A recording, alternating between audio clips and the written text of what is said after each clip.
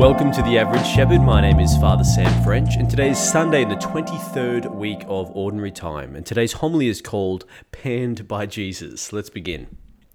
Now, almost 20 years ago, when I was in Year 5, my class went on a 3-day excursion to Bathurst. I remember travelling around on the bus, learning about the early settlers, the convict workers, the Bathurst Railway, and of course, the famous gold rush of 1851. Now, my most vivid memory of the trip, probably like many other children, is when we were actually taken down to the river and shown how to pan for gold. The basic idea is that you scoop a massive pay dirt into the pan. You agitate it, swirl it, tilt it, and wash it, gradually separating the lighter, easily movable materials from the heavy ones. And then you repeat the process of panning until theoretically all that's left are those precious flecks of gold. Now, reflecting on this Sunday's Gospel, I was reminded of this image of gold panning because Jesus, in a kind of way, begins the process of sifting his followers, testing to see who among them are like silt, easily washed away by the current of the world, and who among them are more like gold, standing out as shining examples, steadfast and committed to enduring until the end. Now, the Gospel of Luke picks up today with Jesus nearing the end of his earthly ministry. He's on the way towards Jerusalem where he'll finally accomplish his mission, the forgiveness of our sins and, of course, the salvation of the world. His followers, of course, have no idea how that's actually going to look in reality, his passion and death on the cross, but at least for the time being, they're intrigued, and they're all chasing after him. We read at the beginning of the Gospel, great multitudes were following him. Jesus had become something of a celebrity. He was trending, if you will. It was the cool thing to do to follow after this rising rabbi who was healing lepers on one day and calling out the Pharisees on their hypocrisy the next. I'm sure the question was going around, could this be the Messiah they were waiting for, the one who was going to topple the Roman government that was oppressing them? Well, it seems Jesus is quite aware of his rising popularity, and today he sets to work gold panning, throwing out a strong message in order to purify the intentions of those who wish to call themselves his disciples. And I think his message is just as challenging today as it was for them back then. So Jesus begins with an icy splash of cold water. He says, "If any man comes to me without hating his father, mother, wife, children, brothers, sisters, and yes, his own life too, he cannot be my disciple." Now, this is a pretty extreme introductory statement, especially to our modern ears. So what is Jesus actually saying here? Well, when Jesus uses the word hate in this context, miseo in Greek, it means to love less than. Now, the Jews didn't tend to use our nuanced language of preference, like I prefer this food or I prefer that TV show. For them, if you loved one thing more, then you hated the other. For example, in my Bible, Genesis 29 verse 30, the English translation simply says, Jacob loved Rachel more than Leah. But in the original Hebrew, what it literally says is Jacob loved Rachel and hated Leah. But we know from the text that Jacob does not hate Leah, as we understand the word at least. He just loved Rachel more. So when Jesus asks us to hate our father, mother, spouse, children, and our own life too, he's saying that we must prioritize our faith and our commitment to being disciples of Jesus above and beyond everything else we hold dear, even our family, he says, even our lives, which is what it means to be a martyr. That's the gold standard of Christian discipleship. Now, St. Gregory the Great, a pope from the 6th century whose feast day we celebrated yesterday, he commented on this passage saying, we should have charity, we should have love towards all, towards family and towards strangers, but without ever separating ourselves from the love of God out of love for them. In other words, our love for anyone or anything in this world should never take us away from the primary purpose of our Christian lives, the love of and communion with God. The same thing was said at the Second Vatican Council in the document about the mission of lay people, your mission. It says, Christians seek to please God rather than men, and should be ever ready to leave all things for Christ's sake. Now, this message can be really hard for us to hear because it's our human nature to want to have our cake and eat it too, to satisfy all of our wants and our desires in this world, while at the same time considering ourselves as faithful disciples of Jesus and worthy of heaven.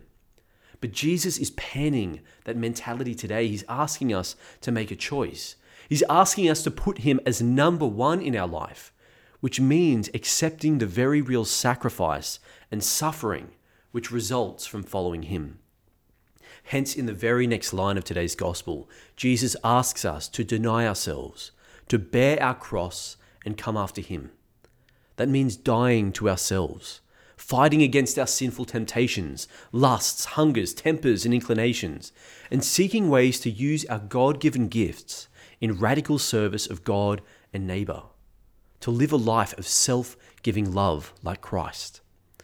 Now, the message of Christian discipleship in particular is repugnant to the postmodern cult of the self which saturates our Western world today.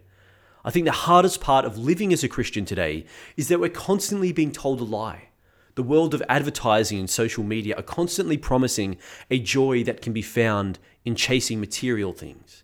If we just look or smell or dress a certain way, if we earn this much or get that many likes or drive that car or get X amount of subs or get that promotion, then we'll finally be content. We'll finally have that peace our soul is longing for. But as I mentioned last week, even as our technology, our economy, and our standard of living increases, so too do the rates of anxiety and depression, which exposes the lie that we as human beings can somehow satisfy ourselves. We can never satisfy our own soul because our soul is a spiritual creation made ultimately for union with an infinite God. I think the dramatic increase in mental illness is an important sign, because it tells us something important about our world, that young people in particular are sensing that something is off, something is missing, or closer to my point, someone is missing: our Lord Jesus Christ. Now, if we accept the false premise that human joy is found in the pleasure of material things, then the inevitable human suffering we experience is rendered meaningless, and it naturally leads to a depressive view of life. But as Christians, the opposite is true. In the words of the French poet Paul Claudel, he said, "God did not come to do away with suffering. He did not even come to explain it. He came to fill it with his presence." Our faith is summarized in the cross. The hard road of discipleship, dying to the self and living selflessly for others, is a fool's errand if Jesus remains for us nothing but a nice idea, an ancient myth, or a wise teacher. The only thing that makes Jesus worth following is if he is who he says he is, the Son of God, who loves each of us personally with a perfect love, who died on the cross to take away the guilt of our sin and can make good on his promise to bring true joy to our restless souls. What Christ offers his disciples is a gift beyond compare, something more precious than gold.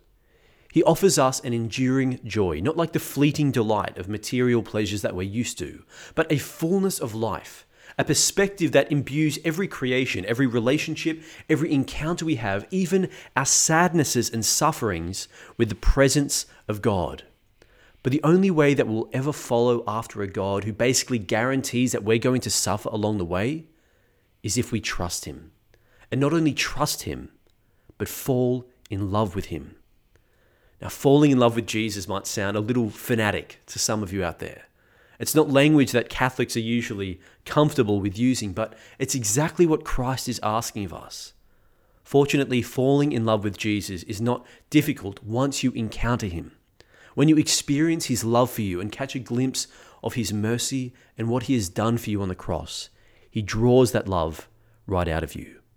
So I just want to finish today with my 3 tips for falling in love with Jesus. Number 1, remove obstacles. None of us are perfect. We all fall short of the glory of God. We all struggle with certain sins that weigh us down and prevent us from moving forward in holiness. Bring those to Jesus in confession. Allow his perfect love to cast out fear, his mercy to wash away any obstacle that holds you back from loving him. Number 2, draw him closer. We can't fall in love with Jesus if he remains a wispy image in our imagination. We have to discover who he is, what he's like, and how he lives. The best way to do this, of course, is by reading Scripture, God's own word, especially the 4 Gospels. But if you know already that you're going to struggle with that to begin with, Begin by watching the Chosen TV show online. I think it's by far and away the best depiction of Jesus on screen that I've ever seen. And number 3, speak with him. This is the most important. Spend some time each day in silent prayer and conversation with Jesus, speaking to him as you would a friend, just laying everything out in the open for him, inviting him into the situation of your life. Cardinal Robert Sarah says, there's nothing more countercultural you can do in this postmodern world than to seek God in the silence. He says, this age detests the things that silence brings to us: encounter, wonder, and kneeling before God. So those 3 things are: remove obstacles with confession, draw him closer with scripture or the Chosen TV show, and speak with him in daily prayer. Let's pray for the grace to become gold standard disciples. We give you thanks, Almighty God, for the gift of your Son Jesus, who bore the weight of our sins on the cross and opened for us the font of everlasting joy. Grant us your grace to respond faithfully as disciples, placing you first above all things in life and drawing us into loving relationship with you. We ask this in your holy name through the intercession of the Blessed Virgin Mary. In the name of the Father, and of the Son, and of the Holy Spirit. Amen. Thank you so much for listening. If you want to help me spread the word in the Average Shepherd, share this online with anyone you think might benefit. Thank you, and God bless.